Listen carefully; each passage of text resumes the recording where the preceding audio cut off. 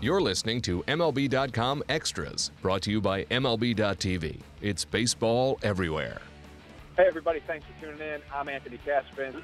It's our weekly look at the Kansas City Royals here in the final week of the 2016 regular season. I'm joined by Jeffrey Flanagan. Jeffrey, first of all of us in baseball, the baseball world, are kind of processing and coming to grips with this news about Jose Fernandez from Sunday. What was the reaction in the Royals clubhouse? It was very eerie and very somber, of course. I got into the clubhouse, I don't know, I guess it was around 10 or 10:30, and the news was just coming out. And I can tell you that every player was just standing and glued to the TVs in the clubhouse. And it's just an incredible experience to see how much all those guys cared. I mean, you can compete against guys and, fight against guys, but at the end of the day, they all feel like they're brethren. Yeah, it is certainly a fraternity of men, and just a lot of heavy hearts right now here as the season wraps up. For the Royals, they had to, we spoke last week, and they were still mathematically, I guess, on the fringe of contention, but by that point, I think you and I were both pretty resigned to the fact that, that the consecutive run of postseason appearances is ending, but they had to at least relish playing the spoiler in Motown over the weekend. Especially the way they came back on Saturday against Francisco Rodriguez. Yeah, that was just kind of a trip down memory lane. The old Royals, they're rising up in the ninth and getting 5 runs, and it certainly had a hangover effect for the Tigers because the Royals went right back into Sunday's game and hit for the cycle with their first 4 hitters and pounded out 19 hits and. Tough series for the Tigers, who are really fighting in contention there for that final wild card spot, and that was certainly a setback for them. Yeah, it had that feel of, well, if we can't go to October, neither can you.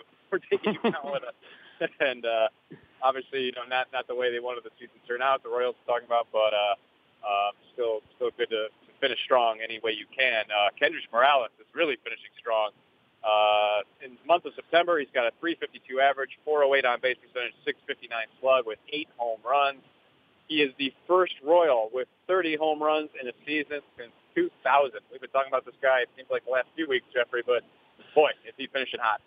He really is. I mean, those numbers now, you got to remember the Royals Twitter wanted to DFA him back in May, and You look at him now, and he's got his average almost up to 270. He's got 30 homers. As we speak, I think he's up to 93 RBIs. If he has a hot week, he might get 100 RBIs out of this season. So really making a strong case to come back to Kansas City next year in some fashion. They do have the qualifying offer out there they could put on him. And, that's a lot of money. I think it's going to be estimated at $16.7 million. That's probably a lot of money for a small market team to give up. But where do you buy that kind of power if you're a small market team? You just can't go out and get it for any cheap contract. So it's going to give the Royals some thought about what to do with Kendrys coming back for next year. Can we extend the season just a few days to give him a better shot at 36? We talked about that infamous club single-season record so many times, and I want to stop talking about Steve Balboni every spring. It would be fun, wouldn't it? I mean, hey, I'm not ruling it out. I mean, you got 7 games left. He's going to pitch in 3 games with the Twins. You never know. Maybe Ned should hit him leadoff just so he gets that extra at bat every day. Oh, that would be great to see. How about you talk about Kendrys Morales' mutual option? The Royals also hold one on Edinson Volquez. I've seen where he said he actually is open to staying with the Royals, open to considering exercising his end of the $10 million mutual option, but. One reason, let's face it, one reason he's so open to that possibility is that he's been absolutely dreadful lately. 8.13 ERA over his last 6 starts. What do you make of the way Volquez is finishing the year? Not very good. He certainly wasn't very good yesterday, too. He had a pretty good start very good start against the Indians in Cleveland, but kind of looked like the Eddie of 2016 again yesterday. And he's such a likable guy in that clubhouse. I know Dayton in the front office really like him too, but that's a business decision, obviously. And those mutual options are just there, sort of as an accounting trick. And the Royals have never exercised one, and they won't do one here either because you're certainly not going to give a guy $10 million. It's coming off, with an ERA 5.40. So, I on the market, it's not a very good market, as you know, for starting pitchers in the free agency this offseason. But, you figure maybe he comes back with something for 2 years, $12 million or $14 million. If that were the picture, maybe the Royals would be interested. But we may see Eddie just have one more start here with the Royals.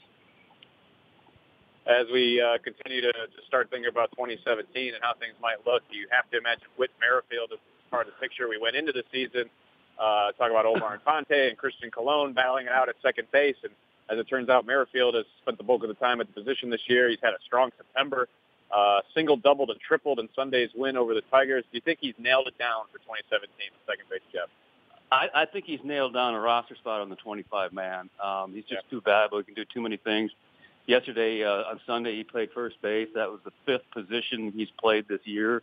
And he can play all of them, actually, including pitching. He's done that in the minors, too. So definitely, and he actually was the first guy since Willie Bloomquist for the Royals who played that many positions in a year. And as far as the second base job, though, Ned told me this week a couple times that they're just going to throw the job open next year in spring training and let the best man win. And it's going to be Colon or Mondesi or Whit Merrifield.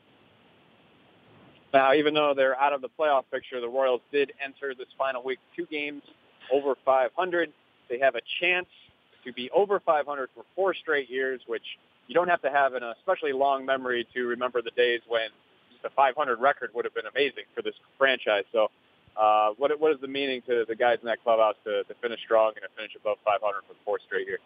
It really means a lot to the coaching staff, I can tell you that much, because the Royals as a franchise have not had that kind of success over that kind of time since the 70s.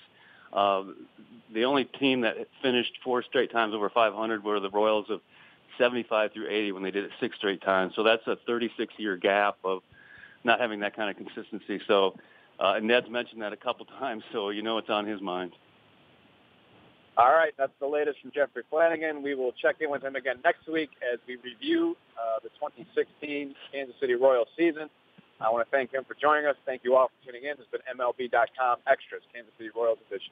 MLB.tv Premium, the #1 live streaming sports service, is celebrating 13 years. Watch every out-of-market regular season game live or on demand in true HD. Real-time highlights, live look-ins, pitch tracking widget, and more. MLB.tv Premium includes a free At-Bat 15 subscription. Watch live baseball on over 400 mobile and connected devices. Watch at home, in the office, or on the go every night on every device. Blackout and other restrictions apply. Visit MLB.tv for details.